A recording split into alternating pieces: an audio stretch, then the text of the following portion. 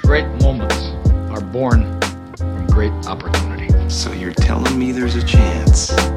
Average Joe's wins in a shocking upset. I feel shocked. You suck compared to me. So you guys are two prep school white guys with the podcast. We are underdogs. They stay ready so you don't have to get ready. I haven't even told anybody this. This is kind of crazy. Robinson for three. Bang! Hello and welcome to the Long Shot Podcast. I'm your host, Davis Reed, and I have a very special episode this week. I sat down with one of my best friends in the world, a former teammate of mine and Duncan's at Phillips Exeter, now the assistant coach for the women's basketball program here in Ann Arbor at the University of Michigan, Harry Rafferty. Harry knows Duncan better than I think really anybody that I'm aware of outside of Duncan's family. And so I've been wanting to have him on the podcast for a while. Duncan and I have been wanting to have him on the podcast for a while. He's been referenced a lot to the point where it was just time to introduce him to the long shot community, and I let him know that. So he comes on. We have an awesome conversation just about our friendship a little bit, but also his and Duncan's friendship, which started in second grade. So he really saw everything just from a really unique perspective. And so it's interesting to talk about Duncan's story with him. We also talk a little bit about women's basketball, and he is a basketball junkie, one of the smartest guys that I know. And so it's a fun one. I really hope you guys enjoy it. I am getting ready to move from Ann Arbor. It's sad. It's a chapter closing, but headed back to Kansas City with Casey, which we're really excited about. We're excited to get back home. And so I wanted to make sure that I sat down with Harry and talked to him in person before we left. Hope you guys enjoy this one. Thanks for tuning in. We've had this conversation a million times about Duncan, but you hold a mic and it all of a sudden feels different. Yeah. You know what I mean? It's something that we still have not gotten used to. And so yes, Duncan and I will, and now I'm just talking into the mic to get try to make it feel normal, but it doesn't. It doesn't. And we've done it a million times, and we still will have moments where we just look at each other and we're like, you say something. No, you say something. No, you say something. And then you just have to stop. The first episode we ever did, I don't actually think I've told this story, so we might keep this in the podcast. But the first episode we ever did, January 2021, we're at his apartment. We go sit in his guest bedroom, which we turned into a studio. And by turn into a studio, it was just this. We set up an iPhone on a ring light, and then we're sitting on his couch. And we had written down like 5 topics of what we wanted to talk about, but it was very broad, and we didn't practice it or anything. So we just went and sat on the couch and started talking. And 5 minutes in, it just stopped, and it got completely silent. And we both just started like awkwardly laughing, and then just stopped. And we didn't really know what we were doing. And Duncan later, what happened is we were like, okay, we need to reset. We put down a more thought out plan and then went back and did it, and it was fine. Yeah. But Duncan later admitted that in that moment he was like, did I mess up asking Davis to do this with me? Like, this was weird. Like, maybe I should have had someone who had podcast experience. Because I don't have any podcast experience. Yeah. So the two of us are just like completely lost puppies. Caught like in the moment, yeah. Deer in the headlights. Had no idea what we were doing.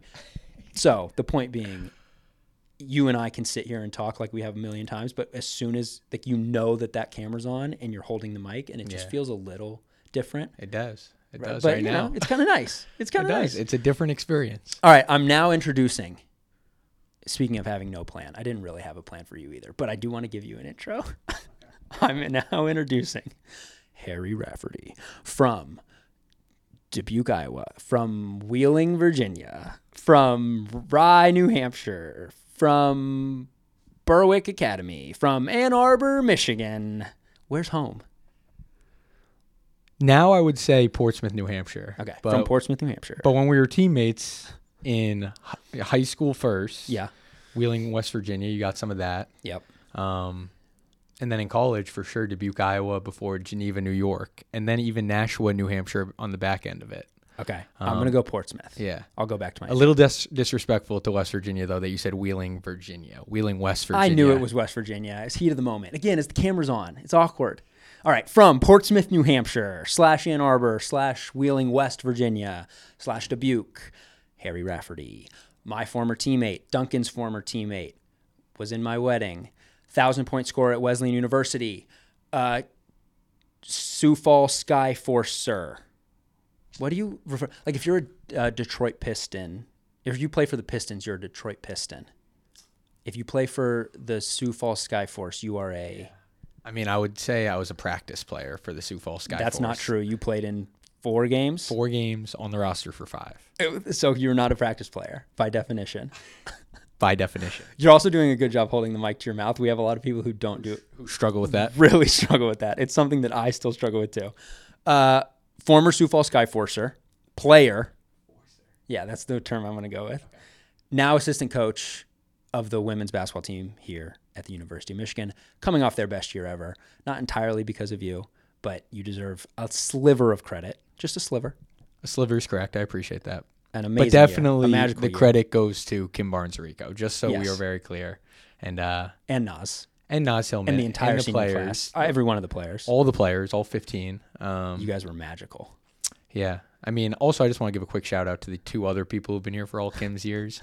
Amy Mulligan, Sarah Van Meter, the 2 longstanding members of Kim's staff. Those Legends. 2 deserve a lot of credit, too. I will say, living here in Ann Arbor this year, largely because of you, but also just because it's fun to watch basketball, I have watched more women's basketball this year than ever in my life, probably combined. And that's an indictment on who I am as a person. I need to be better. But, God, it was fun to watch you guys. And we'll get to some Michigan basketball later. I want to start with Duncan stories. This is a really long intro for you. But Harry Rafferty, been referenced on this podcast probably 43 times. I went back and counted. No, I didn't. But a lot. And so it just felt like it was time to introduce you to the long shot community. Well, I appreciate you bringing me in first off. And, yeah, I mean, I'm excited to be here. We've known each other for a long time. I've listened to every episode of the podcast, some of them twice.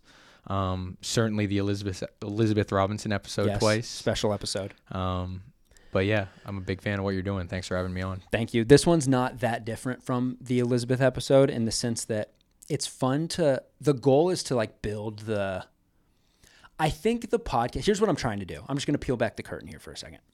I think the podcasts that like create the world around it or like introduce you to the world around it are fun because it makes it a more immersive experience. Like we are so grateful for the people that listen to this episode and we reference things outside of our lives enough that it's fun to like bring those into the show. You are a perfect example of that. We've told, like I said, I seriously think we've probably told stories about you over 10 times on the podcast just because you're such an important part of me and Duncan's life. I mean, again, you were in my wedding. We went to high school together. We went to college together. And you've known Duncan since elementary school, since 2nd grade. 2nd grade. Rivals of the Rye Little League league that we were in. You were in 2nd grade. You got a tryout going into 3rd grade to be in the big league. You know, there was the AAA, the major leagues. I think they called them the NL and AL, the minors, actually. Whoa. And once you got to 5th grade, you were automatically in it.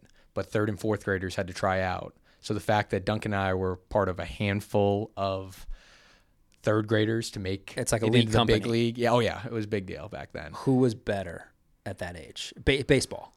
Baseball, I was better. He had better long-term potential. He was long. He could pitch. I wasn't a great pitcher. The scouts saw him as like high potential. Yeah, but you were producing at a higher level. You know, he had joined a great team too, the Braves of the Rye Little League recreation organization that we were part of. They were the class of it.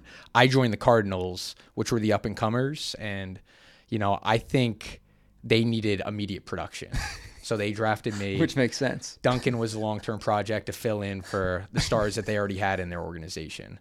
Because they weren't number one. Number one was the Dodgers. Number 2 was the Braves. Of course it was the Dodgers. Us, Cardinals 4. I can't even remember who the 3rd team was. Irrelevant. No, very relevant. I can't remember it. Did you have any say about which team you joined? Or was it purely, it was like an NBA draft. They pick you.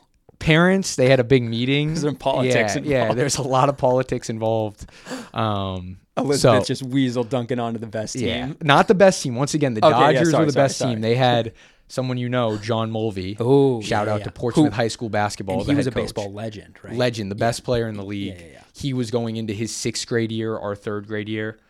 Unbelievable pitcher, hitter, the whole thing. And yeah, so they were clearly the class of the league. I should have said that to start. Braves were close, but But no, John Mulvey, he was, that was the guy you were afraid to go in the box against. Lefty, right? Pitcher. Lefty, yep, the whole thing. I've heard stories. Yeah. But so Duncan didn't join that dynasty, but he was close thereafter. But back to it, I was the better player at that age. Which isn't that surprising. Was it? I actually would guess it was similar in basketball. We played in different leagues, at that age. The Rye Recreation League that I was in only was at Rye Elementary. Duncan, I think, played in a Portsmouth, Newcastle league. So our rivalry and a little bit of friendship at that point was completely around the sport of baseball. Oh, I actually didn't know that. Yeah. The basketball relationship hadn't blossomed. When did that take off? So then I moved to Wheeling, West Virginia from 4th to 6th grade. Yep. We shouted that out in the intro. Yep. Thank you. Not Virginia, West Virginia. Yeah, correct. When I came back in 7th grade, Duncan was the big shot of Rye Middle School, Rye Junior High. And I was kind of the new guy in town. People knew me from my stint in 2nd and 3rd grade. Well, from your production on the Cardinals. Yeah. Exactly. Thank you. But by that point, we were both starting to lean towards basketball, and the rivalry really took on another life of its own in middle school because now I was the new guy on his home territory of being the best player on the middle school team, and yeah, it was some heated times in that little 2-year stint in middle school together. You guys are, just to provide a little context, you guys are best friends at this today. I'm talking about. You know him better than anyone that I'm aware of outside of family, which is a large part of why I wanted you on this podcast. But you're saying at this age, you guys are rivals. Like, is there a friendship at all? It's like, and I think this is something a lot of people can relate to in middle school, high school. It's a very fake friendship. We invite each other to birthdays or to go hang out with other people, but there is disdain for each other.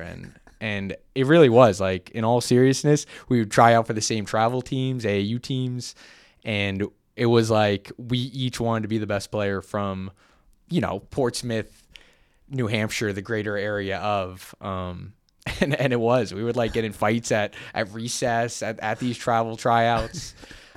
His dad was our middle school coach. I always thought Jeffrey, who I love and is a mentor to mine now, I always thought he was playing favorites in middle school. It was a heated friendship, but more of a rivalry. It's so funny because it makes so much sense. Like, I knew some of this, but it does make so much sense because when I met you guys at Exeter, we're 18. You guys were really close at that point. So the rivalry had sort of turned into this friendship, and you guys were teammates, and you guys were, I said this with Elizabeth, and I mean it. You two and Chris played AAU together, and I really think you guys were the reason we were so good at Exeter because you guys were our best players, and you were tight, and you were friends, and you had history. But so to hear that you guys were rivals at this age, it makes sense because while you guys were so close at Exeter, there was still like this not bitter, but harsh competitive edge that you both had. And it would come out in whether we were playing 2-on-2 or open gym or spike ball or whatever, silly ball, whatever it was. You guys would go at each other in a way that honestly caught me off guard because you guys were such good friends. And I didn't have that relationship with some of my best friends back home, even the athletes that I grew up playing with. It's like, I was the guy, and I'm the guy in like practice when you're doing the zigzag drill where I want to get better, but I don't necessarily want to like steal the ball from you too much to the point where I embarrass you. You and Duncan would want to embarrass each other. Well, at Exeter too, you're leaving out that for those who haven't been to Exeter's campus, it's sprawling. It's this, very similar to college, small college campus where you and Duncan lived on the far side of campus, and Chris Braley, who's been referenced a lot on this podcast as well. Yeah, he's a guest soon. He was on the other side with me, so it set up this natural 2-on-2 rivalry, whether it was basketball, silly ball, which is basically a form of tennis, per with se. Your hands. With your hands on the Exeter campus. Some battles. Yeah, on that court. but from the day you got there, it really was. It became you two versus us two. That's true. And at the heart of that was always what you were mentioning, this this competitiveness between Duncan and I that, like I said, was rooted in a relationship that went back to 2nd grade. Yeah. So it's fascinating. And so I want to backtrack to that. So 2nd grade, you guys, it sort of starts, then you come back in middle school. What is he? So he's the best. Is he one of the best players in the town at that point? Yeah, Basketball? one of the best players in the town. And from what I heard, I missed his sweet spot a little bit. 5th, 6th grade, he was truly... that was his peak. That was early on his peak, probably until he gets to at least his senior year at Governors, Exeter, and then obviously college. That's interesting because wasn't there a little bit of a lull there in between? Yeah. Because when I met him, he was in I think it was 10th grade, going into sophomore year. And he wasn't one of the guys, like we met at the camp, which we've talked about in this podcast, in Brandeis in Boston, and he would not have stuck out to anybody watching. Yeah. So what happened in that stretch?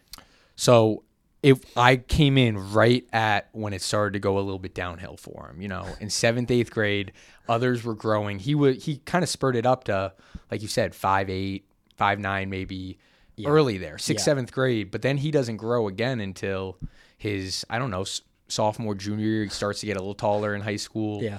And then even senior year in our PG year wasn't until he got to 6'7", 6'8". Yeah. So while everyone was growing, he started to get frustrated with it, started to lose some confidence. And at the meantime, I was one of the ones on the other side of it where I was growing into myself. Yeah. You had the mustache in like 7th grade. Yeah. Like I was probably around the same height I am now. Around 5'11". Yeah. Like it was like we were going 2 different directions, and Sure. that really did happen until you came into the picture when we both met you. Yeah. I only met you quickly at that camp because Yeah. you were with Duncan, I think, on his team. Yep. So I just remember you at the camp from afar, but even then that was kind of like the peak of my, being a prospect for basketball in high school, and Duncan hadn't got there yet. It's so interesting, dude, because it is such a factor in recruiting. I was the same way, where I was hairy legs, started to grow facial hair in like 8th grade, 7th grade. It's like before everybody else. And I was one of the tallest kids on my team, but I was the point guard. And it was the same thing. Whereas like in 9th grade, you would watch and be like, oh my God, this kid is like really has some potential. And then you just stop growing and everyone catches up. And it changes the recruiting so quickly based on when you go through puberty. No, it's completely true. And, you see that because a lot of times those kids that grow early, and I believe it was Malcolm Gladwell who talked about this in a book about hockey players, that because they were born at a different time of the year, some of them just had an advantage because then you're looked at as one of the better players. Yep. You get put in, the better age brackets. You get put on the better teams. You get put on this fast track of development that where if you're a little bit of a late bloomer, sometimes you can, fall through the cracks. It's happening less and less. I think people are starting to recognize it. But it definitely is a part of the whole recruitment and becoming a prospect is what group you get placed in at these camps and what trajectory you're put on. Totally. And I was a product of that, by the way. I got to play on the best teams in the Kansas City area growing up, and my team was always the one on travel tournaments. And then I got to the point where I was playing for MoCan, and they went on the EYBL circuit my junior year, and I didn't make that team because it was like everyone else had caught up at that point. And it was this moment of realization of like, oh shit, am I done? Like, I think I'm done growing. Like, is this the peak of my... So anyway, Duncan is an example of how that I think can hurt you. Is that fair to say? Because like early on in his high school career, and he's talked about this on the podcast, he wasn't playing a lot sophomore, junior year at Governors. And then his senior year, he has a great year. Is that alone enough for him to be like, okay, let's try this Exeter thing? Do you remember those conversations? And did you guys make that decision together of like, hey, let's go to Exeter? I think by that point in Duncan's life, he was starting to fall in love with the game of basketball. And Elizabeth alluded to this last episode of that. I don't think it was going to matter what other people thought of him at that point. I think he was committed to it at that point of even if he ended up just being, a Division III player at whatever school, that he was going to give everything he had to till, his last day of college at least, but maybe even further than that. I do remember the conversations because just kind of the arc of it, when we got out of middle school, we both went to separate high schools. And by sophomore year, we became really close friends. We realized we were both starting to get perhaps a little bit overlooked in the recruiting process and had a little bit of a chip on our shoulder that we were trying to play basketball from the state of New Hampshire by no stretch of an imagination, a hotbed, or basketball hotbed, I should say. Right. And I remember the conversations at that point was, all right, how do we, position ourselves, whether it's a PG year, transferring to another school, whatever it was, of putting ourselves in the best position to get recruited, but also, we were more focused on the development process of how do we get better. Yeah. We do think we're good enough and we're getting overlooked now, but how do we get to the point where we can keep improving so that we can compete with anyone?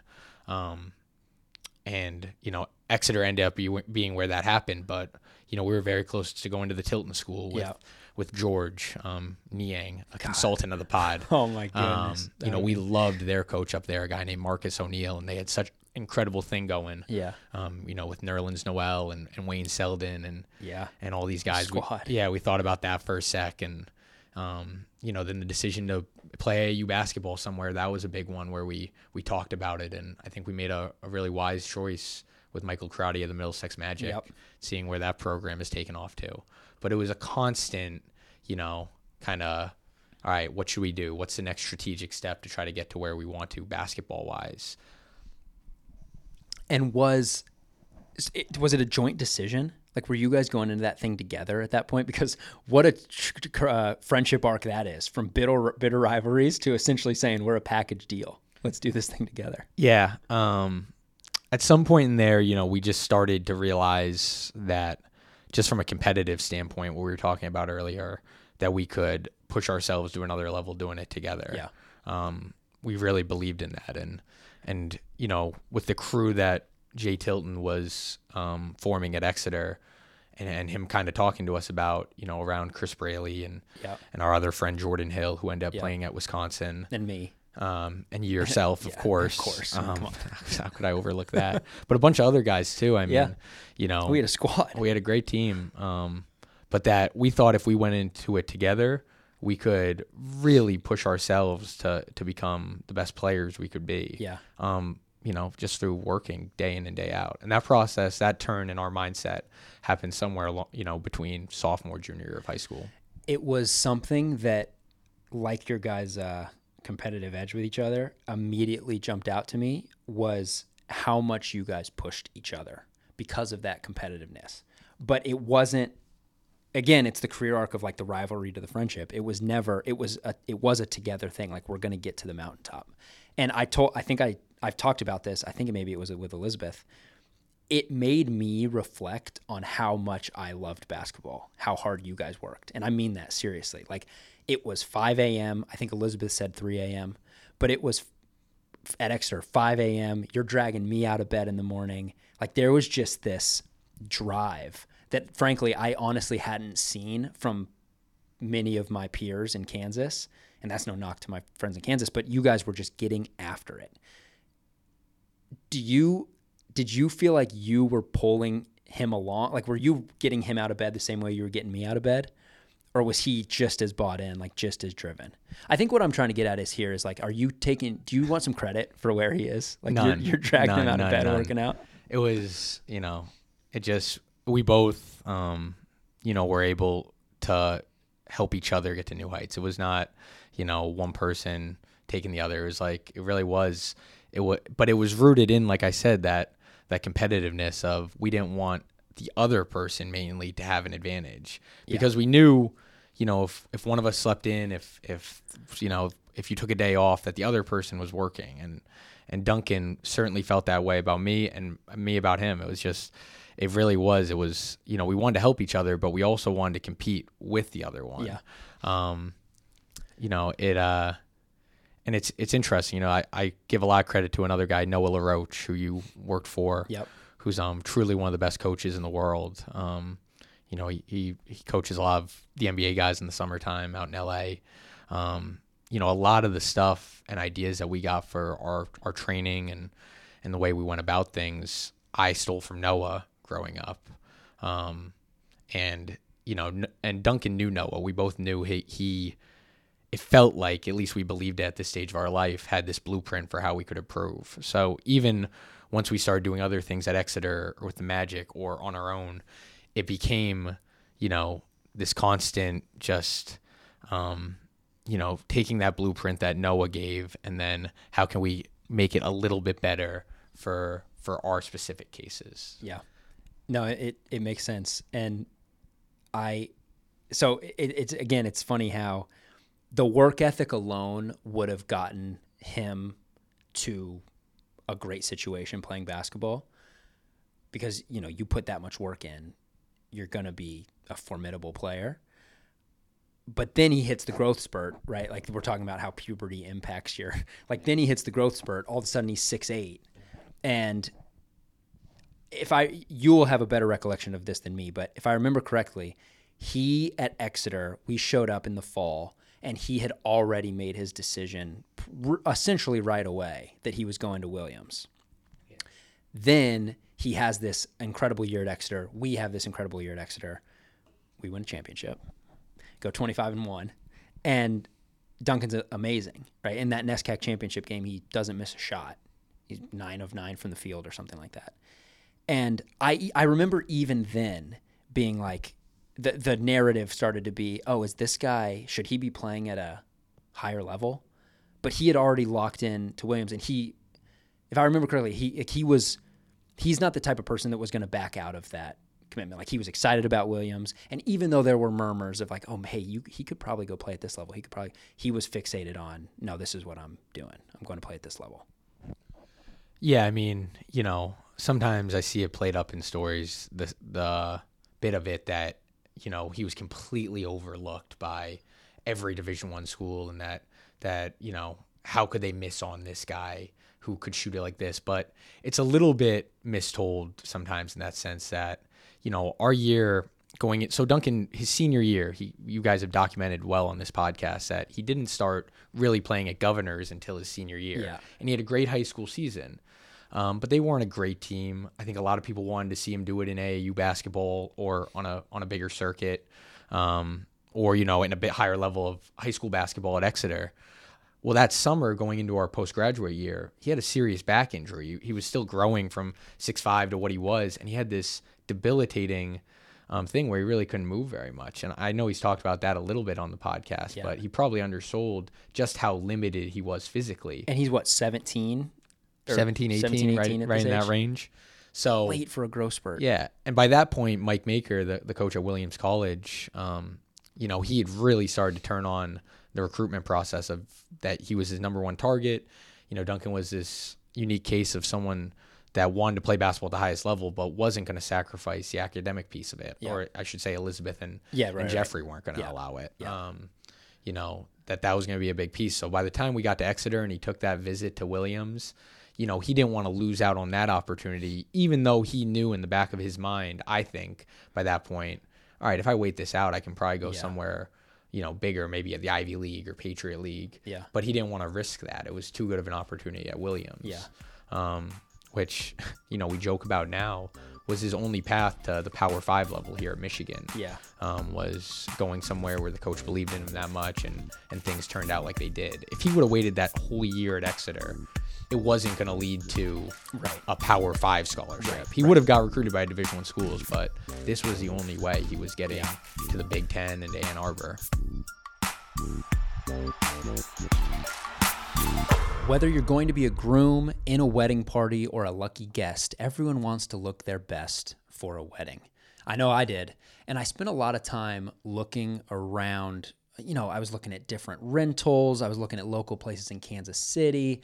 It was hard to find the right suit. Stuff was expensive. Stuff didn't fit me the right way. Maybe didn't have the color I was looking for. I knew exactly what I wanted. I wanted that sleek midnight navy, you know, the really dark blue that almost looks black, but then you get it next to black and you're like, oh, that's blue. How sexy is that?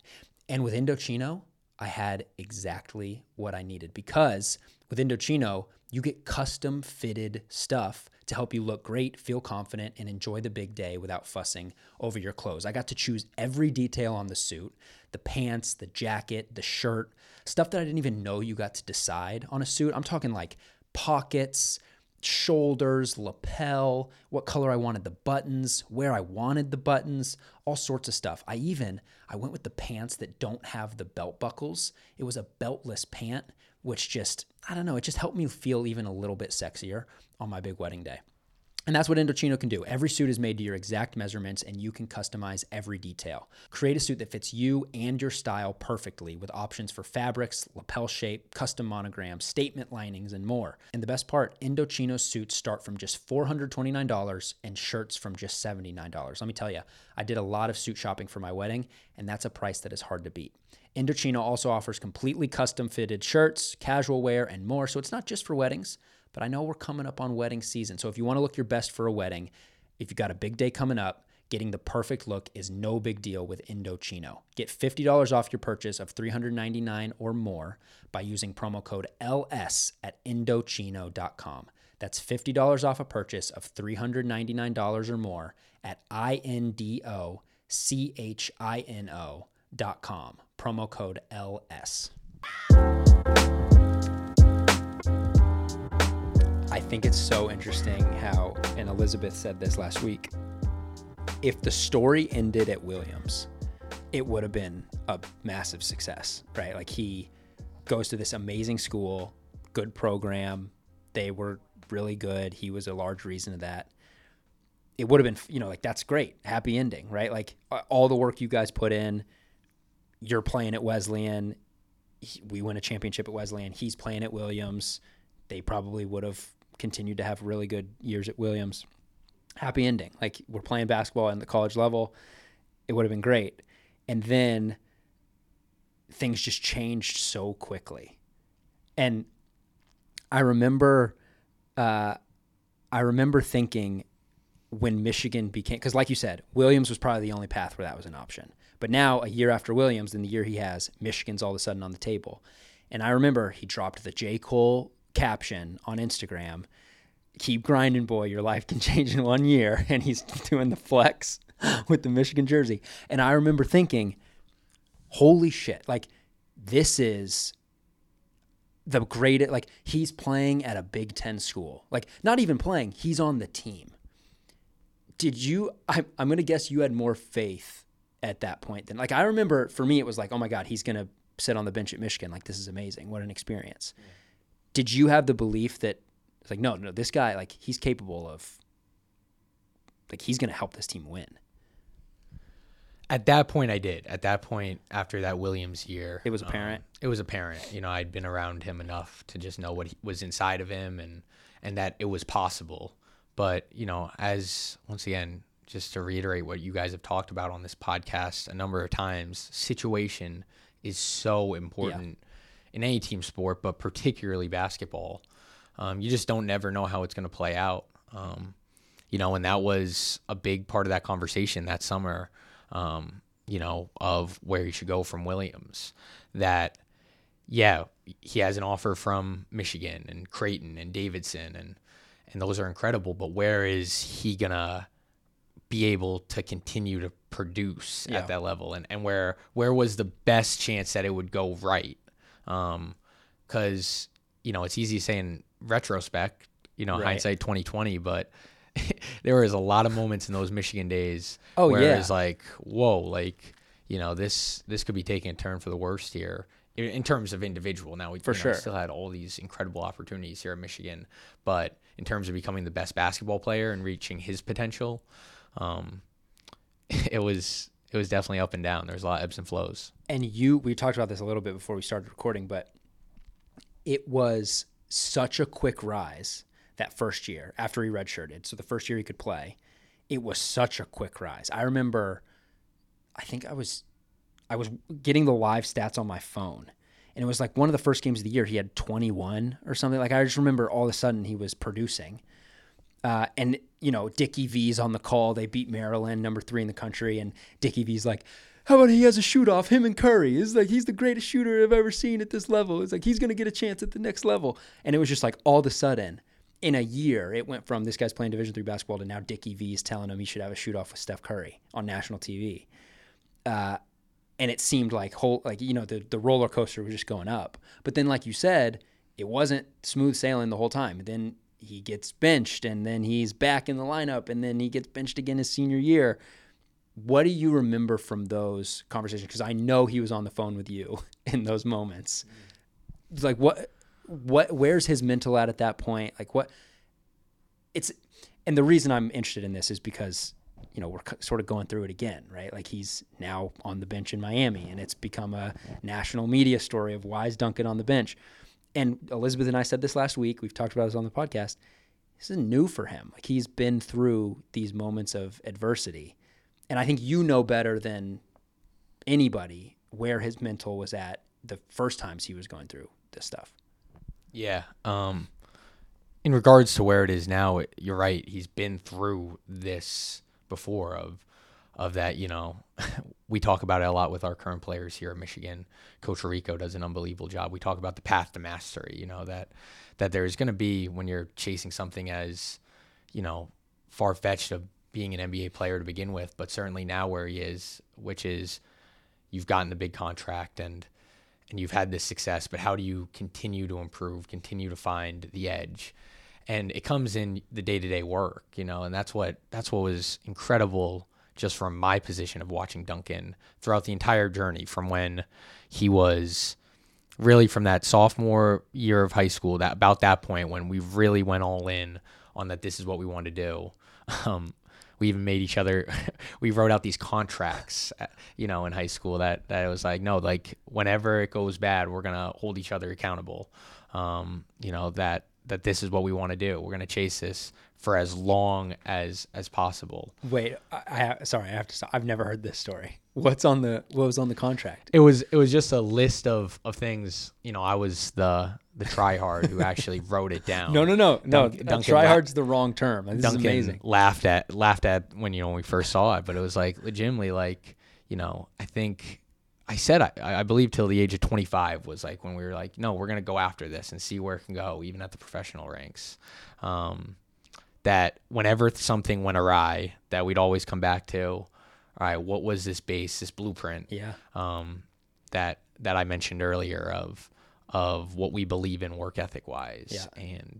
And that no matter what the situation is or what's happening, of things you can't control at that given moment, this is what we're going to come back to. And as long as you stay that course over the long haul, there's no sure thing in this, Of course not. But that we were going to put our, go all in per se. And I hear you say it now, bet on yourself that you just keep going along that path.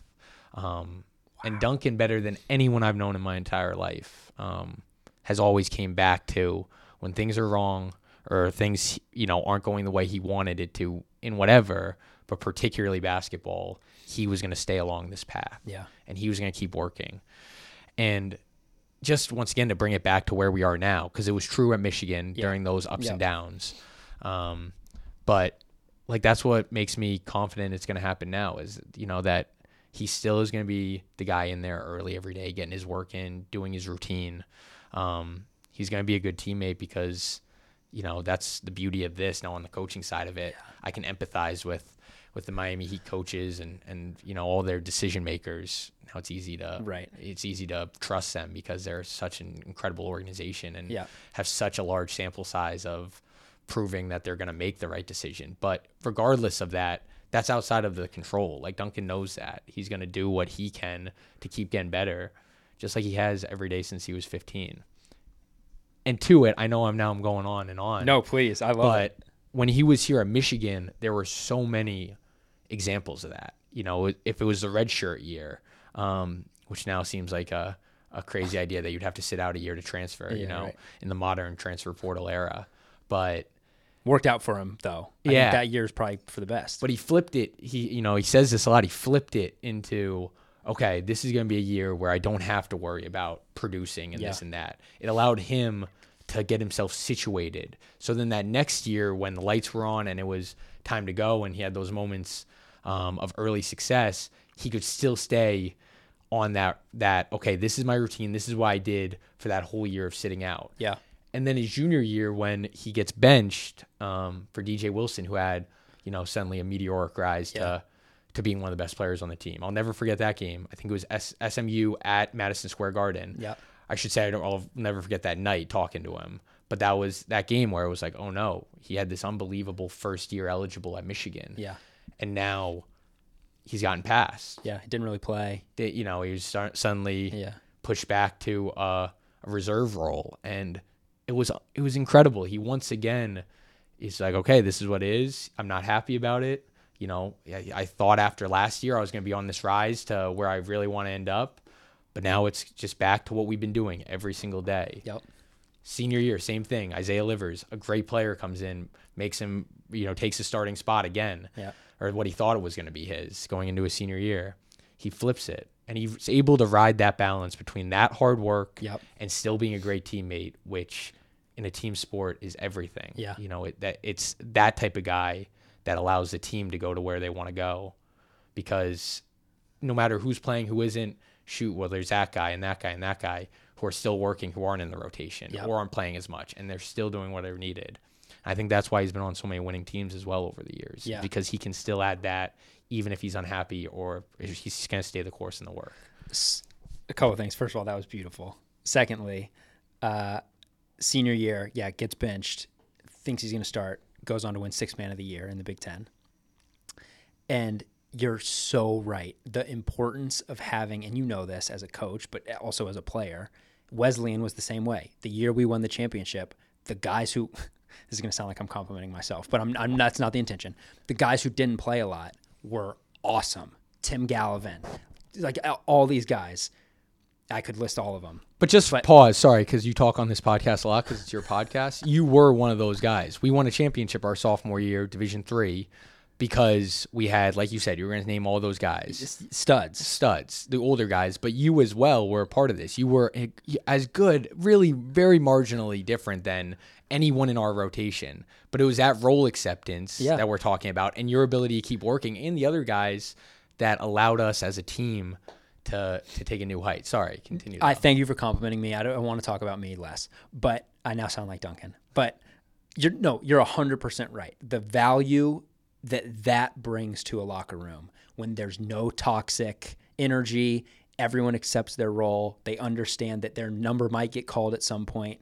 Tim Gallivan might come in at Wesleyan and give us an 8-minute, 8-point stretch. And that stuff matters so much when everybody's bought in. And it's why, like you said, Duncan has been on winning teams at every level. And it makes sense. At Exeter, we were a winning team. At Williams, he was on a winning team. At Michigan, he was on a winning team. And he contributed to all those teams, but there were moments where he wasn't. There were moments at Exeter where he wasn't great, but there was never any griping. Everyone was bought in. Everybody understood what it was. And I think the Heat can make a run this year, and it's going to be for the same exact reason. Like, he's going to be of the utmost. He's going to be a professional, and they're going to call him on him at some point. There's going to be a time where he's needed, and he's going to be ready because that's what he does. And it sounds so cliche, and he's said it on the podcast a million times. It's you don't get caught up in the numbers, you fall back on the work, and it sounds like he's that Paul Rudd. Have you ever seen Paul Rudd Hot Ones where he's like, I repeat the same answer so much that it now feels like I don't even know if what I'm saying is the truth. I'm just sort of I've memorized this response and now I'm just sort of regurgitating it. It feels at times like Duncan is doing that, like he's just saying the same thing over and over again. But it's true, and you laid it out very eloquently and very beautifully. But he's been that way, and you've been that way since I met you guys. It's like the power and the ability to just fall back on the work. And I love this game. I love the work. It's part of my routine. And then the results fall. The results follow. You sort of let the cards fall where they may. There's something so beautiful about that.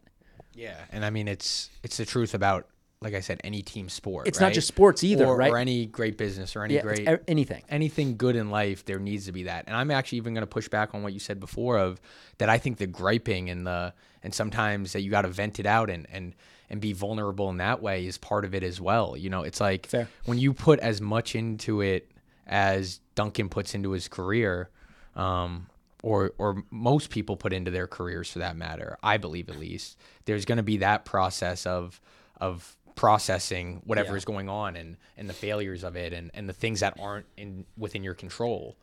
But with that is the perspective to see, okay, this is where it is right now. I can't control that. And now how do I work with it? It's not easy though. Like that's the other side of this coin is that's really fucking hard. Excuse my language. My grandma's not going to like that. But it's really hard. And especially where the thing that pisses me off so much, and now that we're on the topic, I just have to vent it out. Social media doesn't always matter, like the opinion on there. I know that it's easy to say to just ignore it. But the notion with Duncan now that it's like, oh, he's living the American dream. He's getting paid $90 million to sit on the bench. He gets courtside tickets to the playoffs. Like, I hate that so much because it should not be overlooked that you do that willingly and you're a good teammate and you're a professional. And like, that's not easy. That's not the American dream. It doesn't matter how much you're getting paid. That's a really hard switch to flip. And Duncan's built that way, so he can do it. But there are a lot of examples of guys who don't make that transition smoothly. And then, like we said, it can be a detriment to the team. And so, anyway, I just had to vent that out. It really pisses me off when I see that. I mean, I think, that's part of the entertainment value of the NBA or any of these major sports leagues is, when the money gets as big as it is for these guys, that adds a whole nother element to it and puts them on a pedestal that allows fans to, feel like they have free reign to throw stones or to say, well, you can't complain about this or that. When the reality of it is it's still really hard day in and day out. And in some ways, I think the money or fame or all those things that, are elusive to most, it's like that makes it even harder.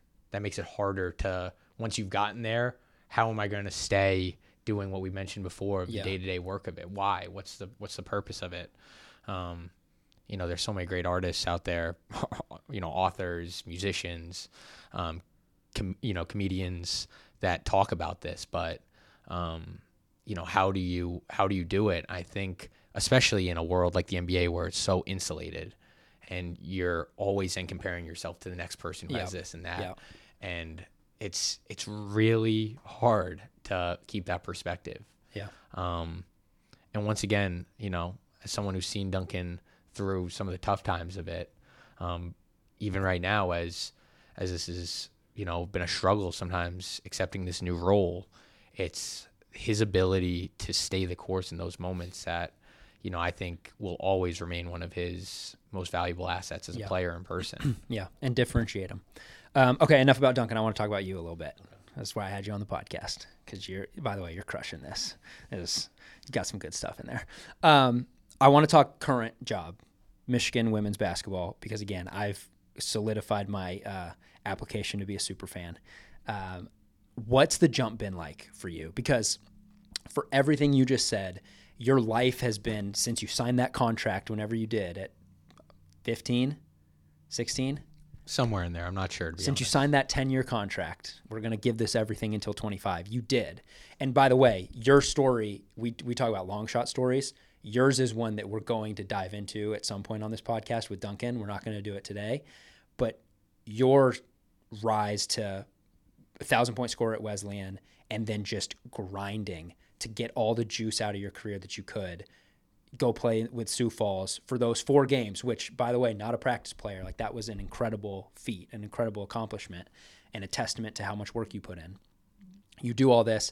We talked about Noah LaRoche. You worked with him. You're training NBA guys. It seemed like, for me, just watching you on this journey, your path was taking you to, oh, this guy's going to coach in the NBA. Like, this guy's going to go work for, he's going to be a video coordinator for the whoever it is. But you make this jump to the women's side, and it has been so much fun to watch you in this role.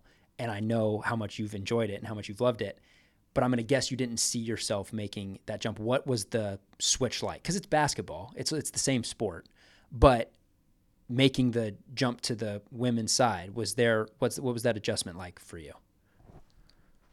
Yeah, I think you hit it on the head there that, my approach coming into it when I became a part of this program was that it was basketball, and it's been amazing to be reassured that that's true in my time with this program, that if you're around people that love it and the players, if they want to get better at it, if the coaches are passionate about it, women's, men's, whatever, whatever level of college, whatever level of pros, like, that's what makes it fun. And yeah, I didn't see this coming when I, came on as a GA here, but I remember the interview very vividly of feeling that way about my boss and head coach right now, Kim Barnes-Rico, that, wow, that woman is passionate and loves this game and has done it. You want to talk about long shot stories. Like, she's a woman who started coaching high school basketball and has never been an assistant. She went from high school to Division III, to Division II, to St. John's, and to here, and has won everywhere she went. And I wanted to see, what her magic was. And once again, it comes back to what we were talking about, that the magic's just in the day-to-day. She works. She works and works. And if you put that type of work ethic with that type of love for the game, and surround yourself with enough of those people, you talked about our seniors of Naz Hillman, Danielle Rausch, Amy Dilk, Emily Kaiser. Yeah. They did it on a team level. And then in this office, I know I'm just going to keep listing names. It Do doesn't it. mean anything, but, Amy Mulligan and Sarah Van Meter, 2 people have been here for 10 years. And I'll just, name my assistants I've worked with since I've been an assistant, Val Nainima, Carrie Moore. We just hired Erin Bath from NC State. All of these women are just so passionate about basketball in the same way that Duncan and I and you were growing up. It's just, and I can't tell you how much I love being around people like that. That's what fuels my love for the game. Yeah. Whenever I've been on great teams, or, some of the best relationships in my life have been around that, a true love of basketball. Yeah. And I think that's true on either side. And I really hope that more and more people start seeing that, so that, the WNBA, college women's basketball, can get the attention, and these players can get the salaries they deserve. Yeah. Because, you described it as a personal flaw earlier. It isn't a personal flaw. It's a societal flaw that we don't appreciate it. Yeah.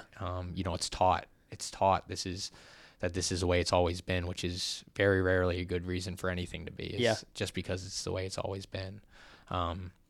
So, I'm excited about it. We have a great group coming back, and I've loved my time in the women's game so far. I hope eventually there can be more of a synergy between the two games. Yeah. I hope that barrier gets broken, particularly in men's college basketball at some point, of women working in that space as they're starting to in the NBA. Yeah. And obviously vice versa, like it's been for a long time. Yeah. It feels like it's gotten better, right? Because like the argument is like, well, no one watches. It's not on TV. It's like, how could you? But more and more, maybe I'm wrong. I think you probably have a better pulse than I do. But this year, it felt like more games were televised. I was dialed in, by the way, and millions of people were. The viewership numbers were way up for the tournament. It was so much fun to watch. By the way, the WNBA is the same way. The WNBA finals were elite. For anybody who missed those, you missed out, because it was high-level basketball. It is. It's so much fun. And you can see it in the NBA, too. Like, guys are more outspokenly supporting the WNBA. Guys are wearing the hoodies into games. Guys are sitting courtside. I think it's so good for the game, because people will follow, I think, as these prominent athletes more and more are supporting each other. It becomes, like, cool to do so. Like, there's a serious impact there. Because, like you said, it is the same game. It's bad. Like, you sit and watch those games. You sit and watch the women's national championship. You sit and watch the WNBA finals, and it's really good, really entertaining, high-level basketball. And I really think it's just ignorance that people don't tune into it. But as it becomes available, people will find it. Well, you hit it on the head once again, that it's about, the access to see women's basketball needs to continue to grow, and we need to continue to market these athletes in society and to the youth, so they can be familiar. Because I refuse to believe that just because dunking, for instance, is less in the women's game, that's really a reason that people aren't tuning in as much. I think it's a terrible argument. Yeah, by the way. I think the answer to that is, people like to watch sports where they know the players and they know their stories, and they can have this shared human experience per se, of like, that we have this in common to the person I'm watching, or we don't have this, or you learn about them. I think we saw that in Ann Arbor this year.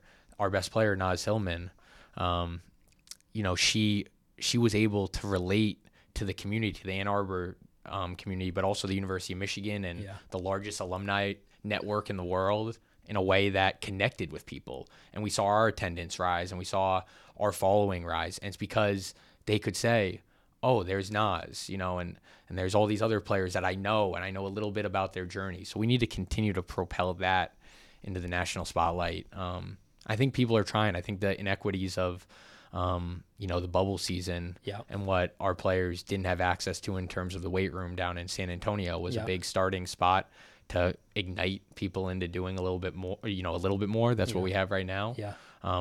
There's still a lot of work to be done, but sure. I think we're starting to move in a good direction in terms of that. Yep, I agree. All right, I don't know how long we've been going, but you said that you only had till 6:30, and it's 6:32. So I've taken you 2 minutes over your agreed upon end time, which I apologize for. It's 2 minutes you're not going to be able to get back. But thanks for coming on the Long Shot Pod. This was high level stuff. I love you very much, and you're going to come back on at some point. You're going to come on when Duncan's back, and the three of us are going to dial it up, and we're going to there's a lot more to tell. There's some more stories to dive into. I appreciate you having me on, Davis. Like I said, I'm a huge fan of what you and Duncan are doing, and thank you so much for this opportunity. It was great to talk to you.